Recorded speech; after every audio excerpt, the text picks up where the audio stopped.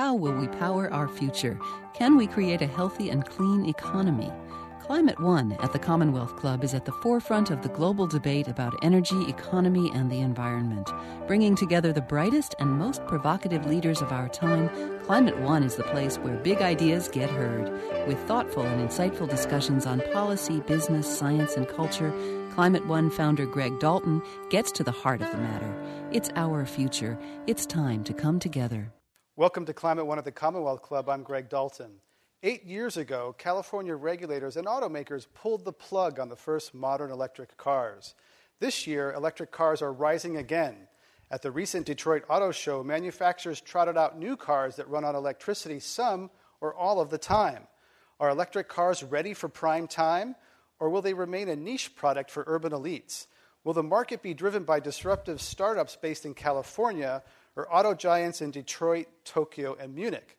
For the next hour, we'll discuss electric mobility with our live audience in San Francisco and 4 experts. Anthony Eggert is a former commissioner of the California Energy Commission. Mark Geller is a co-founder of the advocacy group Plug-in America. Diarmuid O'Connell is vice president of business development at Tesla Motors. And Diane Wittenberg is executive director of the California Plug-in Electrical Vehicle Collaborative. Please welcome them to Climate One. Thank you all for coming. Diane, let's start with you. You came out with a strategic report, involved lots of people, automakers, people in electricity, environmental organizations, and one of the top goals was satisfied customers, drivers of electric vehicles. So what's going to make those customers, electrical vehicle buyers, satisfied? Well, I think they're going to be satisfied if the cars run as advertised, if plugging in is easy and inexpensive, if they have a lot of models to choose from, if the price of the vehicles is competitive with conventional vehicles, and if the cars deliver their promise of being cleaner, better for energy security, and gives them a better ride. And how close are we to that today with the vehicles that people can buy or buy soon? Let's check back in about a year, and we'll find out. We'll get the others. Anthony, you're at the California Energy Commission, and we should say that you are a former. What your situation is? You're a commissioner. So I'm awaiting to see whether or not I'll be reappointed by the new governor, and very hopeful. But okay. Yes. All right. So Anthony Eggert, you're at the State Energy Commission. What is the state of California doing to support and promote electric cars? So California, the government agencies are very active, looking for ways to promote a cleaner transportation energy system. And electric vehicles offer one possible option to substantially reduce greenhouse gas emissions from the transportation sector, criteria pollutants, and to do so in a way that potentially has customer benefits. And I think to Diane's point, this is really going to be a customer-driven market transition. The vehicle has to be better. It has to offer advantages over the existing products. And I think it definitely has that potential. So what the state is doing is trying to figure out how to develop rules and regulations, and in some cases incentive programs, to help facilitate a better consumer experience. Under AB 32, we have a number of requirements for the auto industry to develop cleaner vehicles that reduce greenhouse gas emissions. There is a low-carbon fuel standard that recognizes electricity as a low-carbon fuel that allows providers of electricity to sort of monetize that benefit. And then at the Energy Commission, they were given about $100 million a year to invest in a portfolio of vehicle and fuel technologies, which includes electric vehicles. And so the Energy Commission, for example, right now is administering infrastructure deployment programs across the state to put in 4,000 chargers, is also funding electric vehicle component and vehicle manufacturing facilities across the state so that the jobs reside here in the state.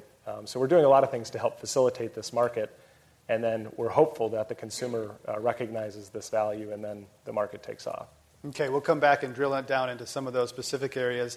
Diarmuid O'Connell with Tesla Motors, you've been making cars on the road for a couple years now, but success is not assured for EV adoption. What do you think that could happen here let's talk about success, whether this could actually be for sure or not for sure.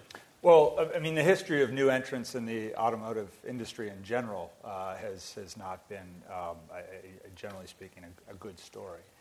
However, I think that in the past, new entrants haven't leveraged significantly new technology. And that's, I think, the real promise and the opportunity of this technology suite in general, and it's certainly the strategy that we're taking with respect to how we're coming into the market. We've focused first and foremost on optimizing an all-electric battery powertrain.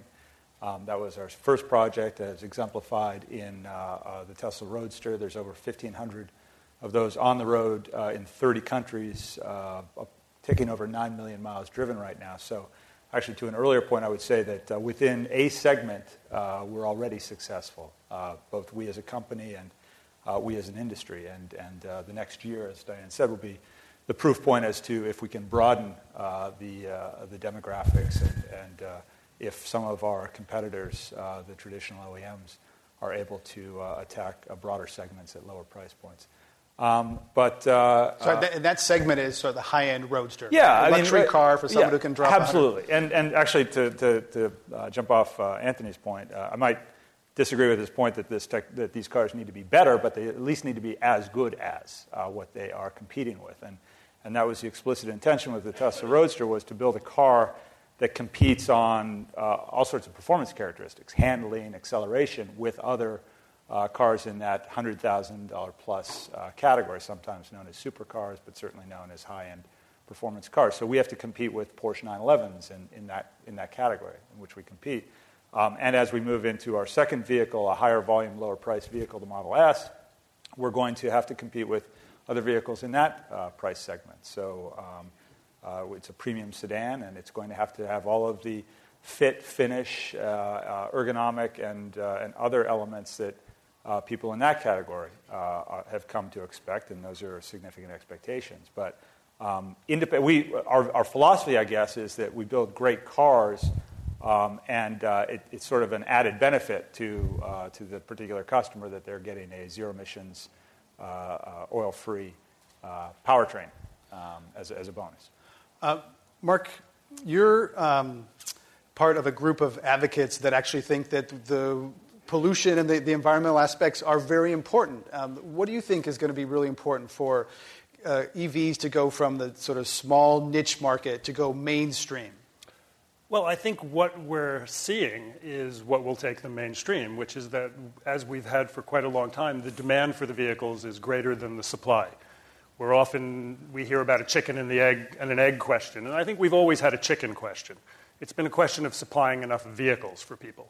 Certainly through this year, it would appear that Nissan and Chevrolet have all but sold out of their first 35,000 vehicles with the Leaf and the Volt. And so it seems to me that sort of the customer is ready. There are customers who are ready for it as a zero-emission experience. There are customers who are ready for electric and plug-in hybrids for many different reasons.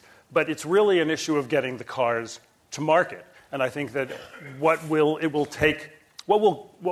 move consumers to be interested in these vehicles is their neighbor's vehicle.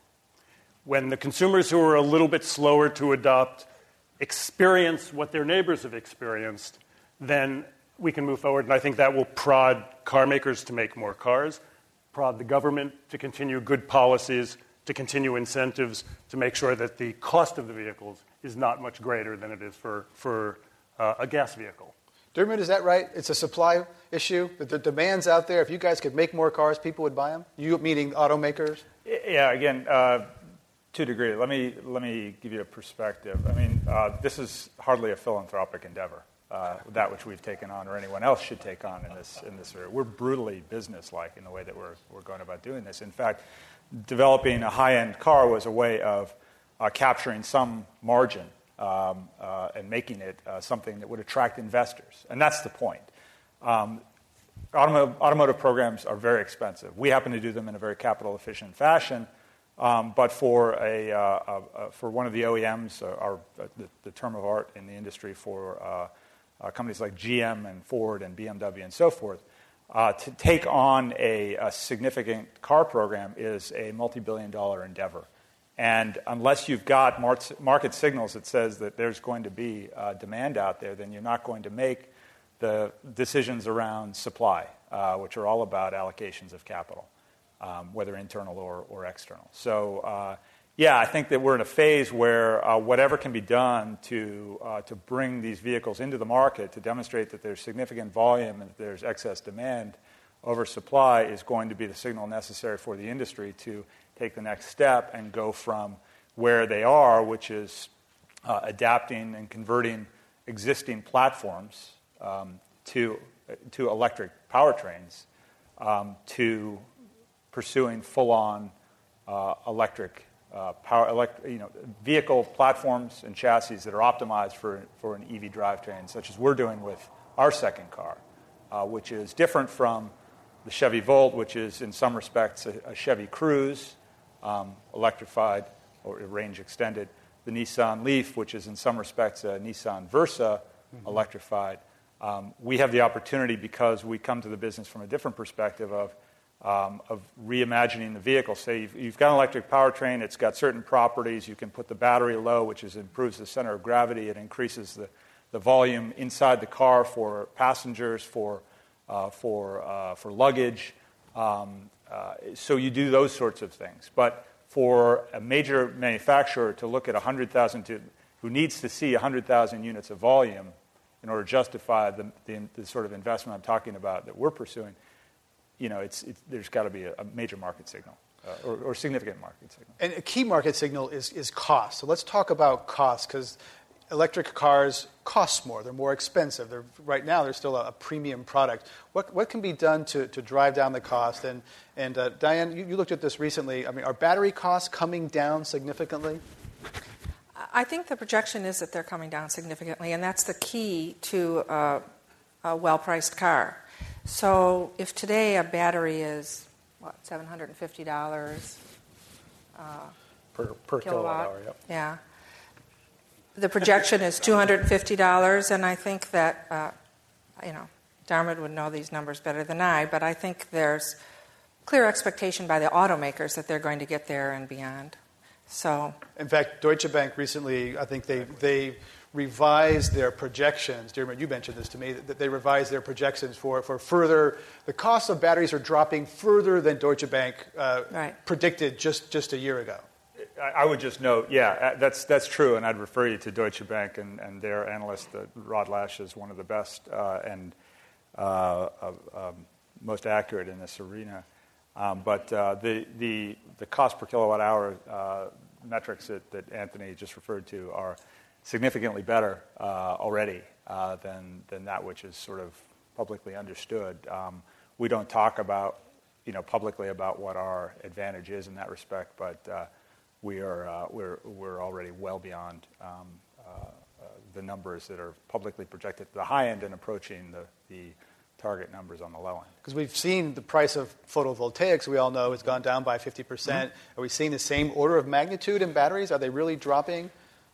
Well, I'd like to stay on, hard metrics. What we've publicly said is, based on empirical evidence and historical data, the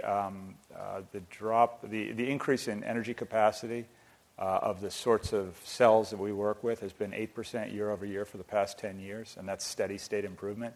That's not technology limited, so I think we could see that continue to improve. That energy density improvement is a good proxy for cost down, so you could think about 8% year over year. And I don't think it takes and that 8% doesn't take into account the step function opportunities to take cost out that are now in the offing because of the opportunity that we'll take some credit for demonstrating that we've shown that a vehicle scale battery. The problem we had when we started our program was no one was building vehicle scale or vehicle specific cells in the lithium ion chemistry. So we adapted the best available cells to the purpose.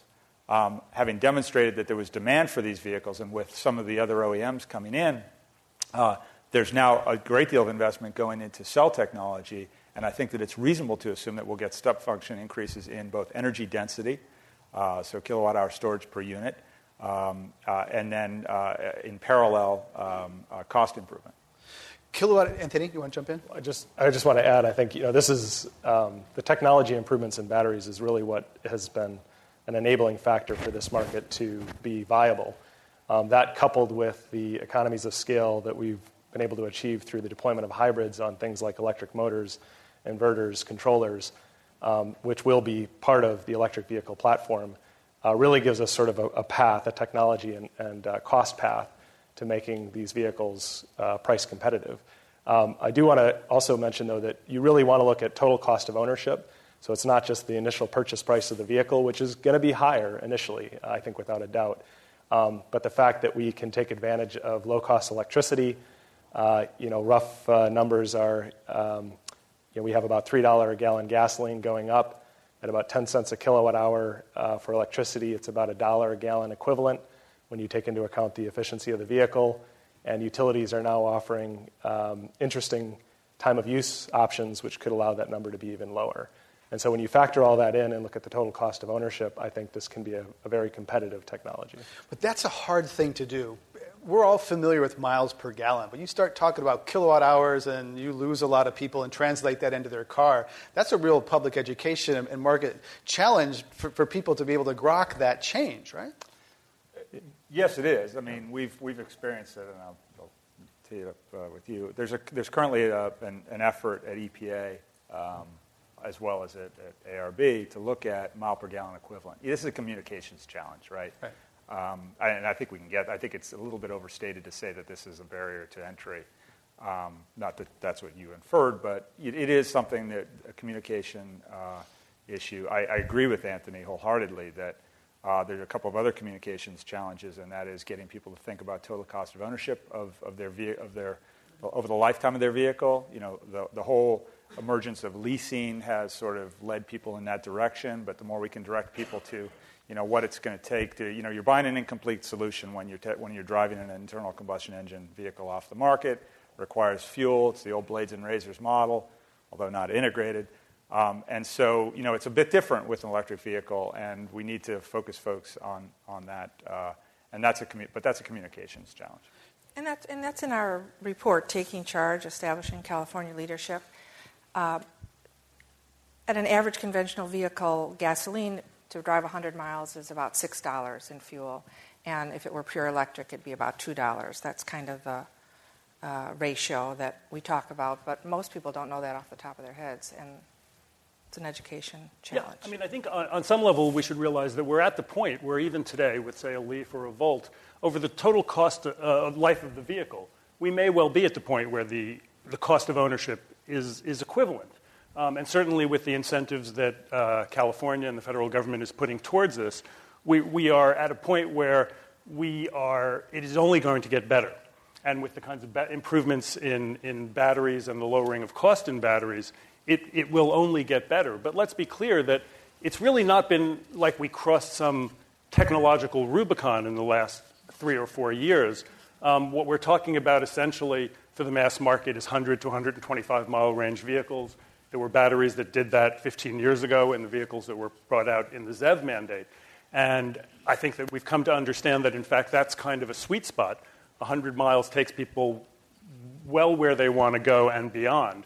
And that what we need to do is not concern ourselves overly, I think, with these technological issues, but recognizing that it's behavior and it's production of product, and having consumers and environmentalists and government understand the profound benefits that can be derived from electrification of transportation, be it cars or trains or whatever. And if I could add to that, there's another communications opportunity and challenge here, and that is that traditionally, most American households, not most, but significant number of American households are two-car households. Historically, the mindset, and I've confessed that I've been captive to this myself, every car I own has to be able to do everything I ever want to do, and that's just the way we buy our cars. In California, they all have four-wheel drive, they all have all-wheel drive, whatever. The truth is that if you look hard, if you marry total cost of ownership with and you look at like how many miles in a classic California household, one car is the commuter car, It never goes more than 70, 80 miles a day because it's doing a 40-mile round trip. I've done that commute. It's horrible, but that's typical.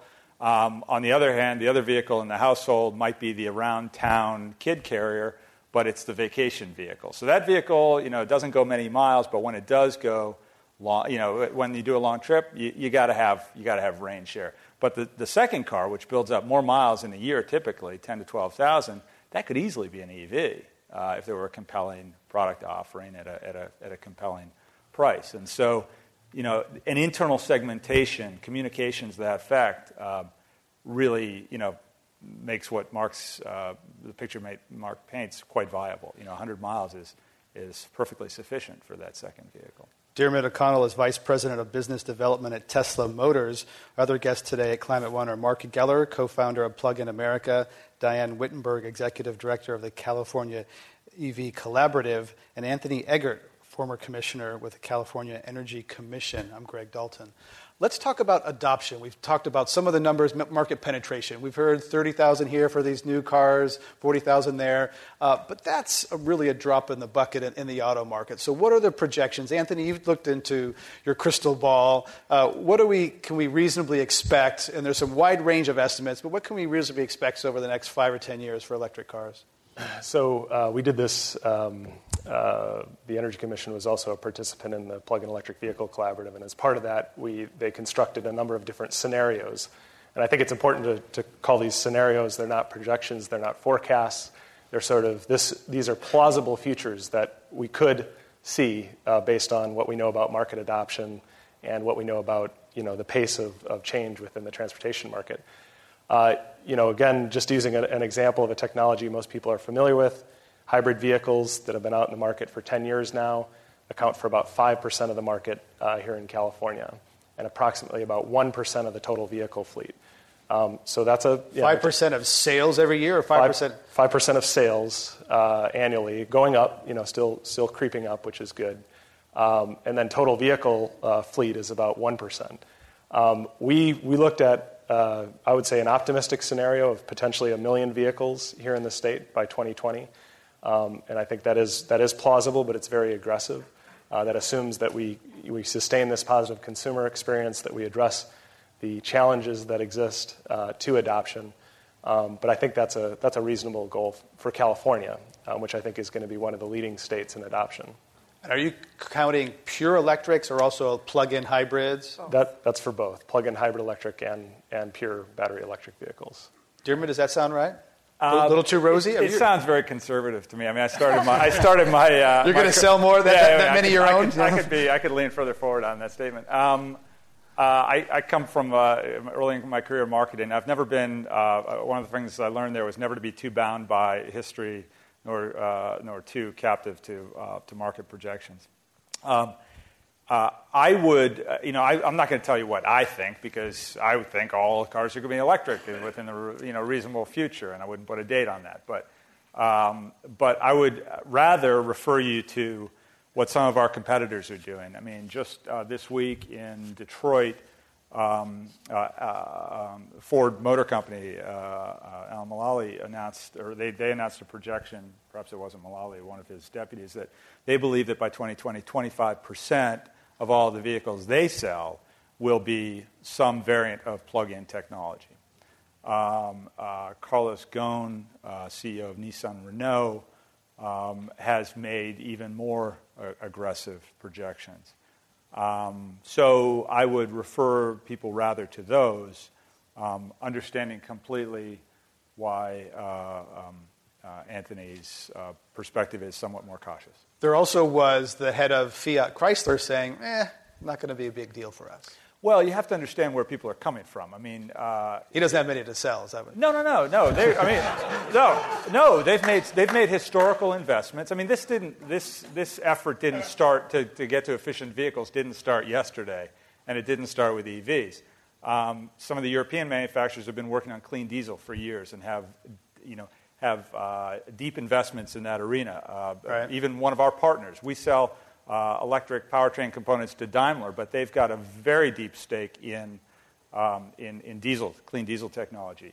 Fiat has made significant investments in small ICE technology that's incredibly efficient. In fact, they were brought on as the partner for Chrysler with the implicit promise that they would start producing those powertrains, which they just started doing this calendar year in the U.S., to create a new fleet of small Chrysler-branded or Fiat-branded internal combustion engine vehicles. So, people's projections are a creature of where they're coming from. And Diane, your report has a range of projections from the International Energy Agency, which is quite high. I was surprised that they're the high projector, where they've traditionally been very focused on fossil fuels, but they're looking internationally. Tell us about those projections. Right. Well, I think that international projections see more penetration in China and Europe than even the United States. And then in the United States, California will be the biggest adopter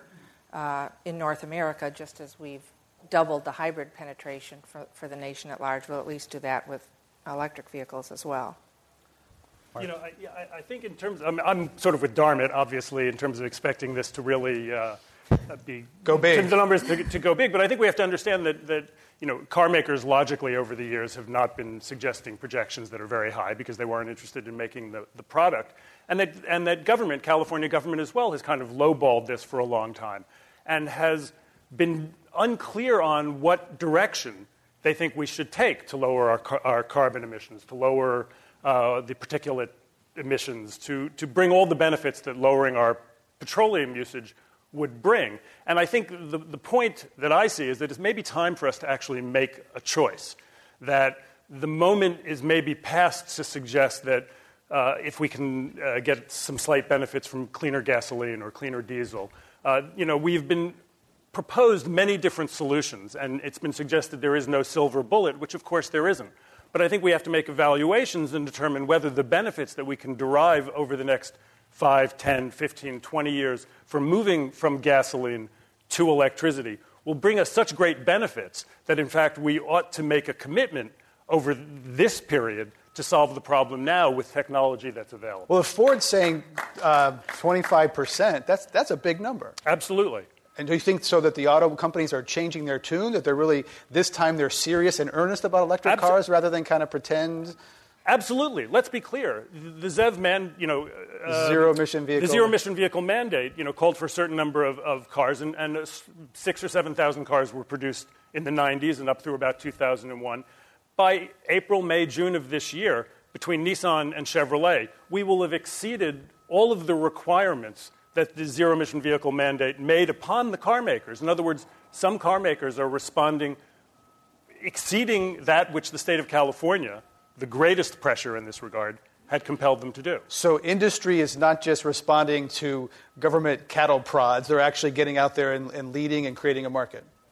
Yeah, but I would say that, and we're starting to make baby steps here in the U.S. and in California in the direction that Mark would have us go, which is picking a technology and running with it. But Diane mentions two markets where I think EVs are going to take off quickly.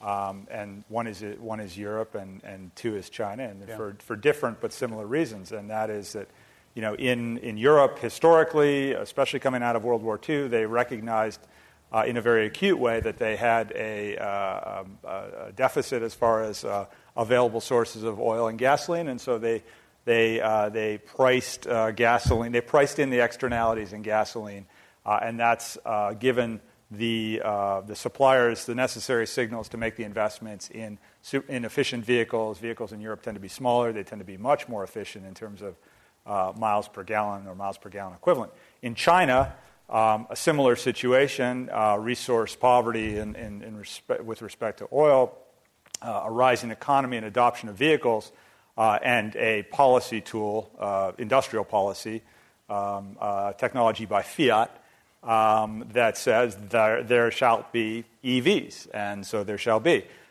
Marry that to an automotive industry which is increasingly global, and you see domestic OEMs, Ford, GM, and so forth, pursuing this technology with reference to the U.S. market, but because they have interests in Europe and especially in China.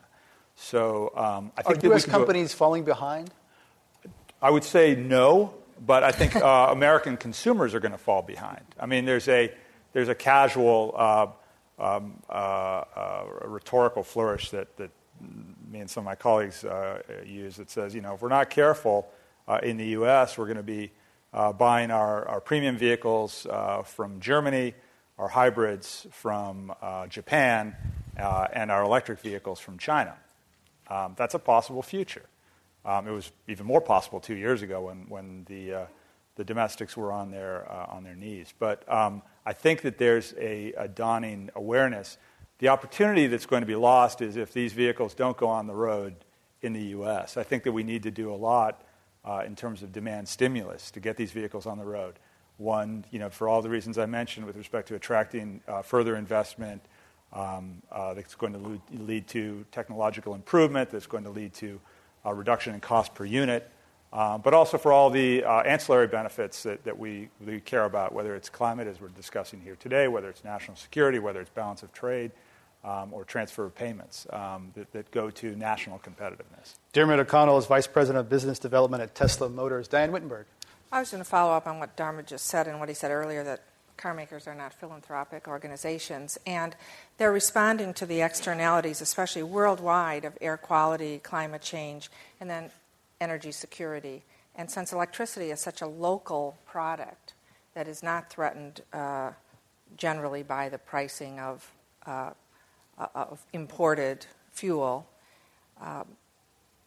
and because the demand in China is as great as the demand in the U.S. for people who want to breathe clean air, they want to sell cars and they don't care about the fuel source. And if electricity is the right answer, to your point, then that's the cars they'll make. Anthony Eggert? Yeah, one other aspect that sort of affects the market adoption is that in the U.S., vehicle sales are effectively a replacement market. There's more than one car for every licensed driver in the U.S., and typically they drive those to a particular state of disrepair, and then they sell them into the scrap market. And so there's sort of this natural turnover that occurs, and that is one of the constraints that they don't have in markets like China and other parts of Asia, where it's really an expanding market. And so you've got new customers coming into the market for the first time. They're not sort of wedded to particular technology choice. They're looking for a mobility service that gives them what they need at a reasonable price. And so the potential certainly exists much more there. I did want to respond to one point that Mark made. I don't think it's really necessary nor advisable to pick winners. And I think California for government to pick winners. Certainly for government to pick winners. And so, the state has adopted mostly a technology-neutral policy framework. So the policies that I'd mentioned, the vehicle standards, the fuel standards, don't require a specific type of technology, but they favor technologies that have certain performance, like lower carbon emissions. And so the industry is responding partially to those regulations and also to the market. And that's exactly what we want. We want the policy to sort of set the landscape and the framework, and then allow the market to decide and the industry to respond. Anthony Eggert is a former commissioner of the California Energy Commission. Let's talk a little bit about charging, where it happens, what kind of companies do it. It's a big piece of the electrical car roadmap is where are those plugs and who's paying for them and who's installing them. Mark, what do you think? How should the plugging infrastructure roll out? Well, I think the first thing we need to understand is that, for 80 to 90% of the cars that are out there, people are going to be charging them at home. The first market is going to be people who have access to electricity in the United States. A vast majority of people have access to electricity where they park their cars. So but you just ruled out a whole bunch of people in San Francisco who park on the street. Clearly. Prius drivers included. Absolutely. I mean, not every product is going to be applicable to every person who might like it. And I think over the years we will find solutions for that 50% in San Francisco that doesn't have a parking lot. But you don't first try and sell a product to the people for whom it doesn't fit. You first try and sell the product to the people who are craving that product and for whom it would make their life better. And in the case of electric cars, there's a huge market. Yep. So I think that once we understand that most of that charging is going to happen at home, then resources ought to go there. We need public charging. We need to enable people to use the vehicles further, to take electric vehicles beyond even their 100-mile range. I do this all the time with my own electric car. It's certainly possible. But I think we need to spread out that charging infrastructure. And I think we also clearly need to make that initial charging infrastructure serve two purposes: not only enable people to use their cars to their maximum, but also to allow the 99% of folks who know nothing about this to have a positive experience with electric vehicles. It's not enough to see an electric vehicle in front of an electric vehicle charger in front of an empty space at Costco. You want a car there. You want an interaction with a car owner and somebody who comes by who's skeptical. And the way to do that is to ensure that they're used, particularly in this first 2 or 3 years. So I think what we need to do is lower the barriers to using the infrastructure for the people who first get vehicles, which would mean, limiting or sort of supporting systems that don't require charging the little payment of $1 or $2 that you might charge in order to fairly assess that person for the electricity, when, of course, that person is going to make the logical decision not to charge there because that $2 is still 3 or 4 times what the cost of the electricity is at home. So, Deirdre McConnell, do you think that entities should give away free electricity to these early adopters? Let me come back to that question. There's an important point that's lost when we start to talk about charging, and it's a real contrast to the previous generation of EVs in the U.S., and that is that with the Tesla Roadster and subsequent Tesla vehicles and almost all of the vehicles, EVs that I'm aware of that are coming to the market, you don't need charging infrastructure. You need a plug. We've put the charger on board the cars now. So you need a plug. Regular old household plug. Household plug. I mean, 110 is 110, 120. That's the slowest way you can do it. It's better if you've got a washer-dryer hookup in your garage or in your house, and you can hook up to that. But that satisfies, I mean, we've got empirical evidence of this with 1,500 vehicles on the road, and most of that data coming back to us by customer permission, telling us when people charge. The truth is, we've always believed that people will charge where they sleep. So whether that's their home, obviously, unless they're a member of Congress, they might be sleeping. Yeah, exactly. Well, yeah, and then there's hotels, right? Okay, for whatever purpose. There's hotels. These are logical places to start, quasi-public infrastructure. I believe that the kind of charging infrastructure. I mean, people when they start the conversation about charging infrastructure, they automatically think we're talking about the parking meter charger or the Costco charger that Mark refers to.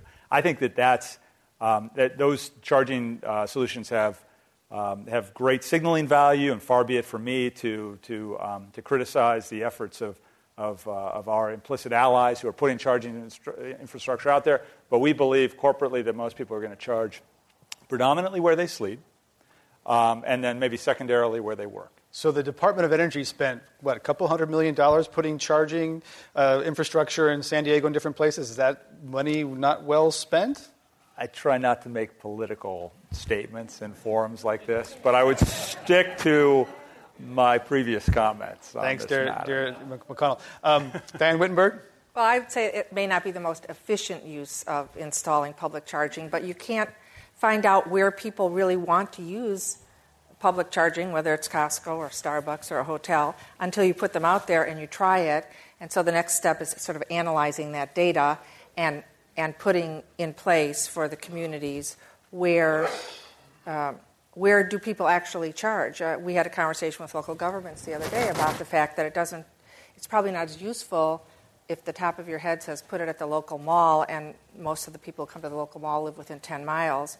But if you have something in your community where people come 50 miles, if you live at the beach or Disneyland or something, put your charging there because they'd like to use their electric vehicle when they go to a football game or an attraction and charge while they're there and go back. So that kind of intelligence about where charging should be beyond where you sleep, which I absolutely agree with Jeremy on, is important. And then I actually think personally that we'll probably evolve to home charging and then fast charging, and the fast charging may well be in gas stations because there'll still be a lot of gasoline cars on the road, and that transition to all electric will take a long time, just getting the old iron off the road. So, Diane Wittenberg is Executive Director of the California Plug-in Electric Vehicle Collaborative. Anthony Eggert, would you like to? Sure. So just one quick point of comparison. So you're right, the DOE is spending a couple $100 million on what I would characterize as somewhat of an experiment to understand how this market's going to evolve and what types of charging people are going to naturally gravitate towards. In this country, we spend about $750 billion annually on petroleum. In California, it's about $80 billion. More than half of that goes towards the passenger vehicle sector. So this is a very, very modest investment to help facilitate this new market. And I think we are going to have some stranded investments. Where these chargers are put, we're going to find some of them are not going to be utilized at a rate that perhaps justifies that particular deployment. I agree with previous commenters that most of the charging will be done at home and at night, and that's actually a really good thing because it sort of marries up with our excess capacity or generation capacity that we can use more effectively when we fill in that valley during the evening periods. And then workplace charging, I think, is another really good place to focus because it also allows, if you come in the morning, you plug your vehicle in first thing, you're actually still charging off the peak. And again, that provides additional benefits to our generating system. Let's thank you. Anthony Eggert is a former commissioner of the California Energy Commission. We're going to move to audience questions. We'll bring the mic up here and invite you, again, if you're on this side of the room, to please go out that door and come in and line up on this side over here, and we'll take your questions, one-part questions, one at a time. I'm Greg Dalton, and we're discussing electric vehicles at Climate One at the Commonwealth Club. Our guests today are Anthony Eggert, former commissioner of the California Energy Commission, Diane Wittenberg, executive director of the California Plug-in Electric Vehicle Collaborative, Diarmuid O'Connell, vice president at Tesla Motors, and Mark Geller, co-founder of Plug-in America. First question, please. Yes, good morning. Derek Walker with Environmental Defense Fund. And we were a co-sponsor of AB 32, which I know has come up a couple times in the discussion today, and I've had the pleasure of working especially with Anthony particularly closely on this. So I'd like to know, maybe with Anthony first, what specifically is the role of electrification of our transportation sector in achieving our goals for 2020 and then building to beyond 2020? AB 32, of course, California's centerpiece climate law. Anthony. So AB 32 requires the state of California across all sectors to achieve emissions levels equivalent to 1990 by 2020. But I think it's important to note that that's really just a stepping stone towards the real goal, which is our part in a stabilized climate, which is about an 80% reduction from the 1990 levels by 2050. And so for electric vehicles do offer a great potential for helping us achieve that goal. And again, if you kind of look across the sectors and see what we're going to need to get to 2050, we're going to need probably about a 90% reduction in emissions from the transportation sector by that time. That's effectively a decarbonization of the transportation energy system, and there's very few energy carriers that can meet that test. Electricity being one of them, especially as we're also working on cleaning up the grid by introducing increasing fractions of renewables. So I think EVs in the 2020 timeframe offer sort of a modest but measurable contribution, and in the longer-term time frame, they offer a huge potential. Yes, sir. Next question. Thank you. Thank you for this discussion this morning. I'm Steve Orr with Gartner Research. You talked a little bit about the charging infrastructure. I need to pull on that thread a little bit. Lithium-ion battery take you 8 hours to charge it from your home. Might take a little less if you have a 220 or 440 volt line, but you still have to spend some time charging. There's been a shift in the thinking process on electric vehicles, particularly with the Volt. Rather than use a monster-size 300-mile battery that takes you 8 hours to charge, the thinking process seems to be shifting toward, okay, let's use a 40-mile battery. It'll be smaller, quicker to charge. You're still talking about 45 minutes at the charging station. Any thought process? So your question is, will there be different platforms, different technologies? Right. And second part of that is... First, one part. Okay. Thanks. Yeah, let's address first part. Facts first. You say that it takes 8 hours to charge a car. It could, but that's dependent on the size of the battery. Let's take the Roadster battery, which yields 250 miles of range on a single charge. It's a 53 kilowatt-hour system. At a plug directly into a 220 outlet, you're talking about a 6 to 7 hour charge. That's at about 40 amps, 40 volts. With our high power connector at 70, you're talking about 3.5 to 4 hours. Now, Diane referred earlier to the potential for fast charge. This would be DC-DC Connect 440. We're projecting for our second car, the Model S, which will have 300 miles of range and a battery capacity to achieve that, which is has to be toggled against overall vehicle efficiency, which is a function of rolling resistance, weight, and coefficient of drag. We think that we're going to be well within 45 minutes for a full charge DC direct. And we should be clear, when we're speaking about charge time, we act as if these vehicles are actually driving 24/7, as if they're all in taxi fleets. I mean, most people's cars sit 22 hours a day. And so the idea that at the same time that they're sitting there doing nothing, they can charge at whatever rate will be sufficient is, and I want to make one other point. You suggest regarding perhaps the Volt or a plug-in hybrid is the direction we're heading in so we can use smaller batteries. I think the more interesting thing that's happened is that unlike, say, 8 or 10 years ago, when it was suggested that until we have a 300-mile range battery that costs the same as a gasoline car, these cars would not be useful. In fact, what we're finding is that that 100, 125, maybe even 75-mile range is actually what is useful for consumers and will lower the cost as opposed to trying to get a 300-mile range battery at the cost of a gasoline car. We'll find, in fact, that the 100-mile range battery at less than the cost of the gas car is going to be a much more attractive proposition to consumers. And finally, just to refer to, because you come from a research agency, you would be most respectful of empirical facts. Some of the data that we're sharing that I referred to earlier, that we're collecting from our customers, again, at their permission, reveals that their charge behavior tends to be much more, they're charging much more from a simple 110 hookup, not even a 220, because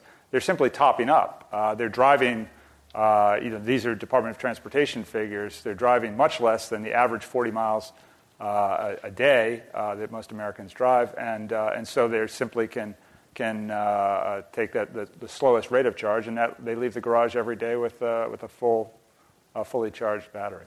We're discussing electrical vehicles today here at Climate One at the Commonwealth Club. We have to go to the next question. Yes, sir. Hi, I'm James George with EnviroBeat. My question has to do more with how do electric cars play a role in the solution to possible climate change? The first part is, with the 90%, would that be with our existing creation of electricity, or does that assume that we're going to phase out coal or something to get those cuts? The second part is it scalable, say, to China in mass? Okay, can Chinese people afford these batteries, and is there enough of a lithium supply for everyone in the world, say, eventually to have an electric car? So Anthony? just real briefly, and then I'll defer to others on the China question, but we have to look at this as a system. So the electric vehicle plugs into the grid. The grid is generating electricity through various primary energy sources, one of those certainly nationally being coal. In California, we're phasing out coal as part of a performance standard. And so our grid is going to be getting cleaner and cleaner. By 2020, 33% will be what we call new renewables, but it'll actually be greater than half zero carbon or near zero carbon if you include hydro and nuclear. So you have to look at the whole system, and the generation has to get cleaner. At the same time, we're adopting these new plug loads. I think nationally, hopefully, we can get national climate legislation back on track. I think that's going to be critical if we really want to see the full benefits of this technology. But on the China question, I defer to others. Dear O'Connell? Yeah, I'm sorry, was the China question with respect to lithium supply? No. But I want to carry on with what he was just speaking about, because I think that going forward, we have to recognize a couple of things. One is that we are working to make the grid cleaner. The grid is getting cleaner. That effort does double duty when you put a car on the grid. When you take a car off of gasoline, when you get an electric car, you have to remember the first day you have that electric car is the dirtiest day of that car's life. The first day you buy a gas car, that's the cleanest car of that day's life. As the grid gets cleaner, the cars get cleaner.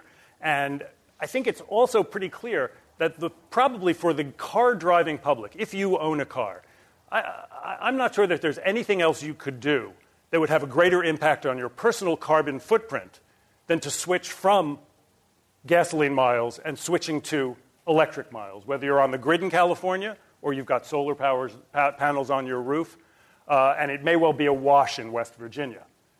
But a lot of people would say reducing meat consumption is bigger. What we eat is bigger than what we drive, but it has a big impact. I suspect it's less of a behavior change to get people to go from a gasoline to an electric car than kicking the meat habit. There's a whole separate discussion there. Mark Geller is a co-founder of Plug-in America. We're discussing electric vehicles at Climate One. Next question, please. My name is Bob Hare, and my question pertains probably more to battery electric vehicles, but let me know if I'm wrong. And that is, as you look over the next 10 years, do you see the low-carbon fuel standard being the primary driver in potential sales of these vehicles, or do you think it will be a self-sustaining market? And related to that, how do you think the liquid fuel providers, the petroleum companies, would be responding to the increasing sales of electric vehicles?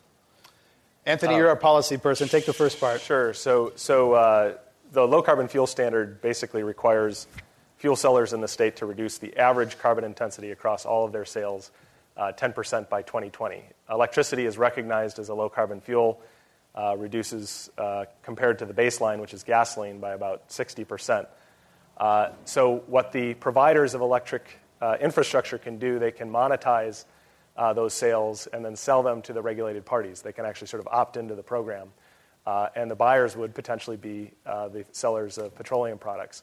I think the actual value of that credit is still something we have yet to fully understand. But I do think it will be a modest contribution to the incentive to deploy electric charging infrastructure. I don't think it's going to be the dominant factor that's going to drive this market in any way. It's really going to be people wanting the car. They're going to think that the car is cool and they like to be able to not have to go to the gas station.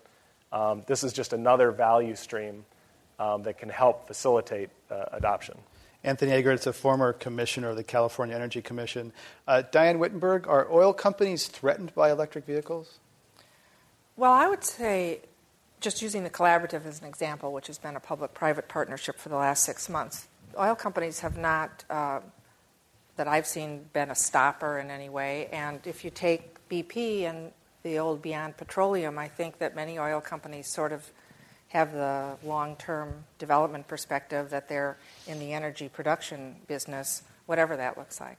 Is it possible that they think EV adoption will be so small over such a long period of time that it doesn't really threaten them? So we're going from 1 billion cars to Dan Sperling's book to 2 billion cars globally.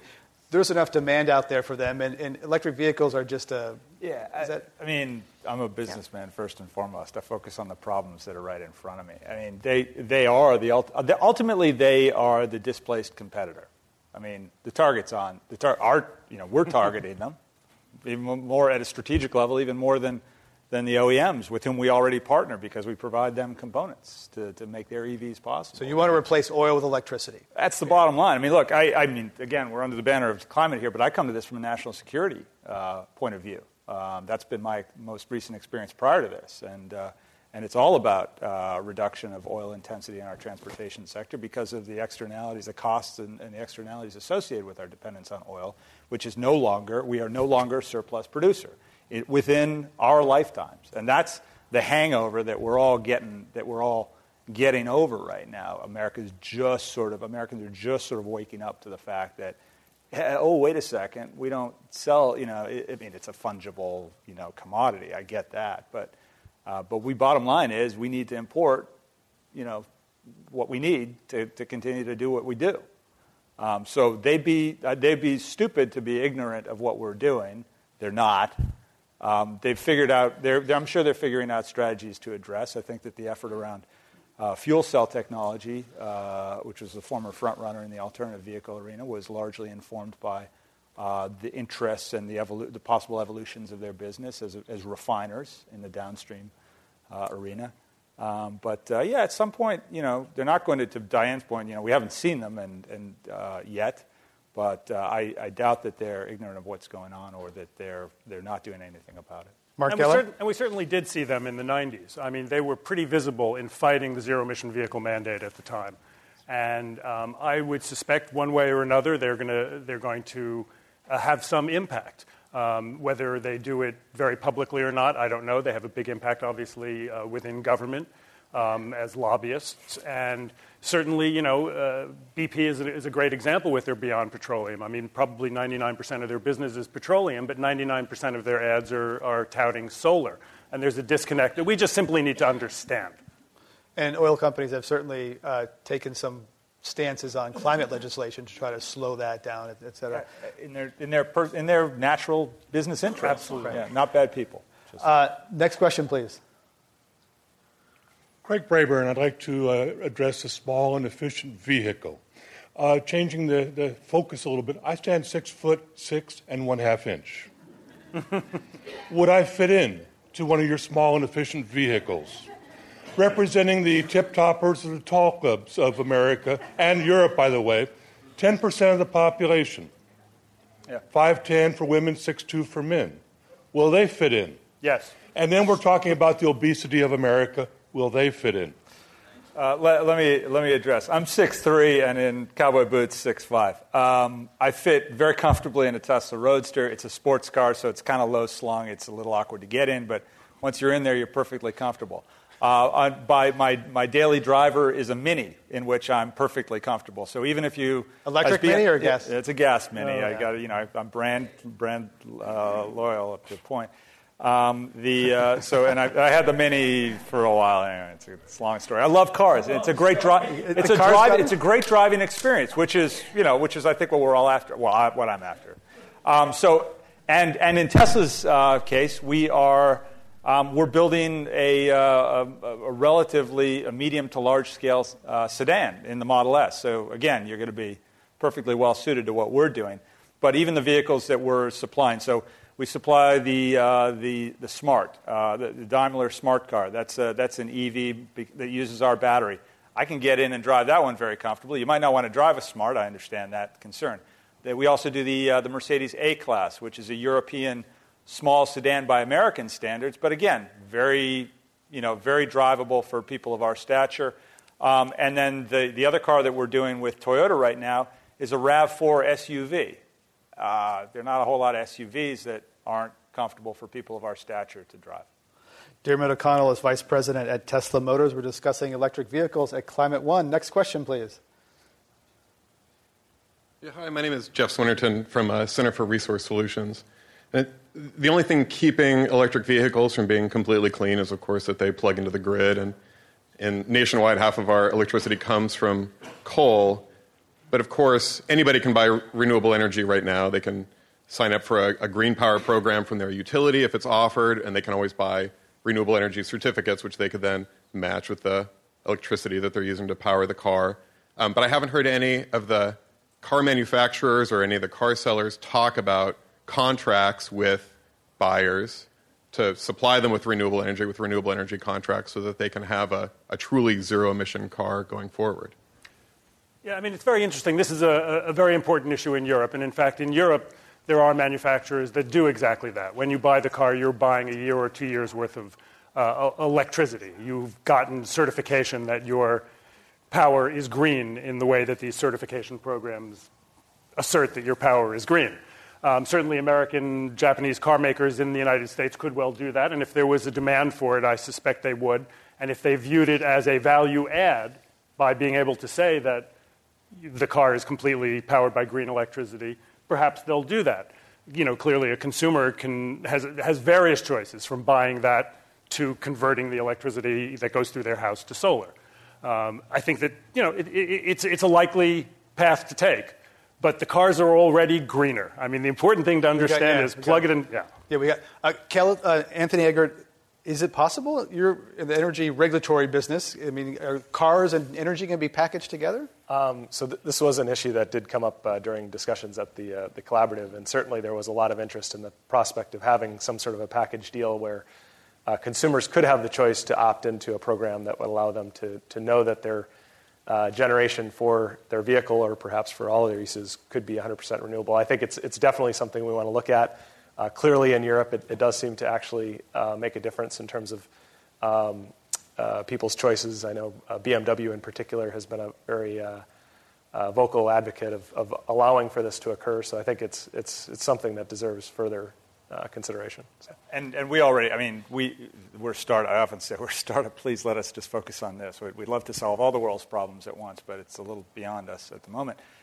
We have a very active program where we refer customers. We try and interest customers in the complete solution, and we refer them to one of our sister companies, Solar City.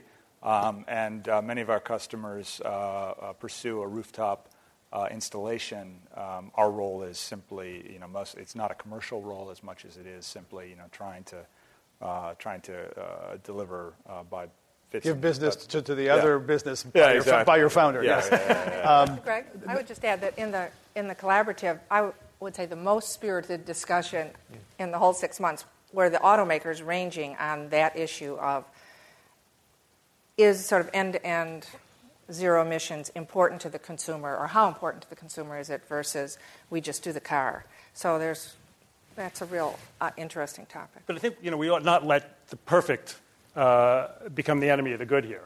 And if the cars are already cleaner, yes, we want them cleaner still, but we ought not postpone interesting people in the cars because they could be cleaner still. We want them now. Last question, please. Let's see. I have a question about the way the government raises money to fund transportation infrastructure. And right now they seem to do it through a gas tax as one of the ways. Sure. Now with the move to electric vehicles, they won't be recovering anywhere near as much money. And I'm wondering what your thoughts are on how that infrastructure will be paid for. Will there be a special tax on EV owners or taxing electricity? Mileage ideas, Anthony Eggert? Another topic that was picked up and addressed by the collaborative, and I think the conclusion was that, yes, eventually these vehicles are going to have to pay their fair share of road taxes to be able to use the system. I think the actual impact to the collection for road taxes is likely to be negligible for the next 5+ years. So we have some time to figure this out, whether it's a per mileage charge of some sort that's taken. I think there's a number of different mechanisms that could be employed, and another issue that we do have to deal with and grapple with eventually, but it's not pressing. It's not going to break the bank of the Highway Trust Fund tomorrow.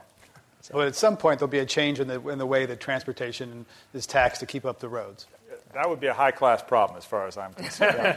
Let's hope for that. Let's hope for that to be solving that problem within 5 years. Yeah. And let's end with that high-class problem. Our thanks to Anthony Eggert, former commissioner of the California Energy Commission, Diane Wittenberg, executive director of the California Plug-in Electric Vehicle Collaborative, Diarmuid O'Connell, vice president at Tesla Motors, and Mark Geller, co-founder of Plug-in America. I'm Greg Dalton. Thank you all coming to Climate One today.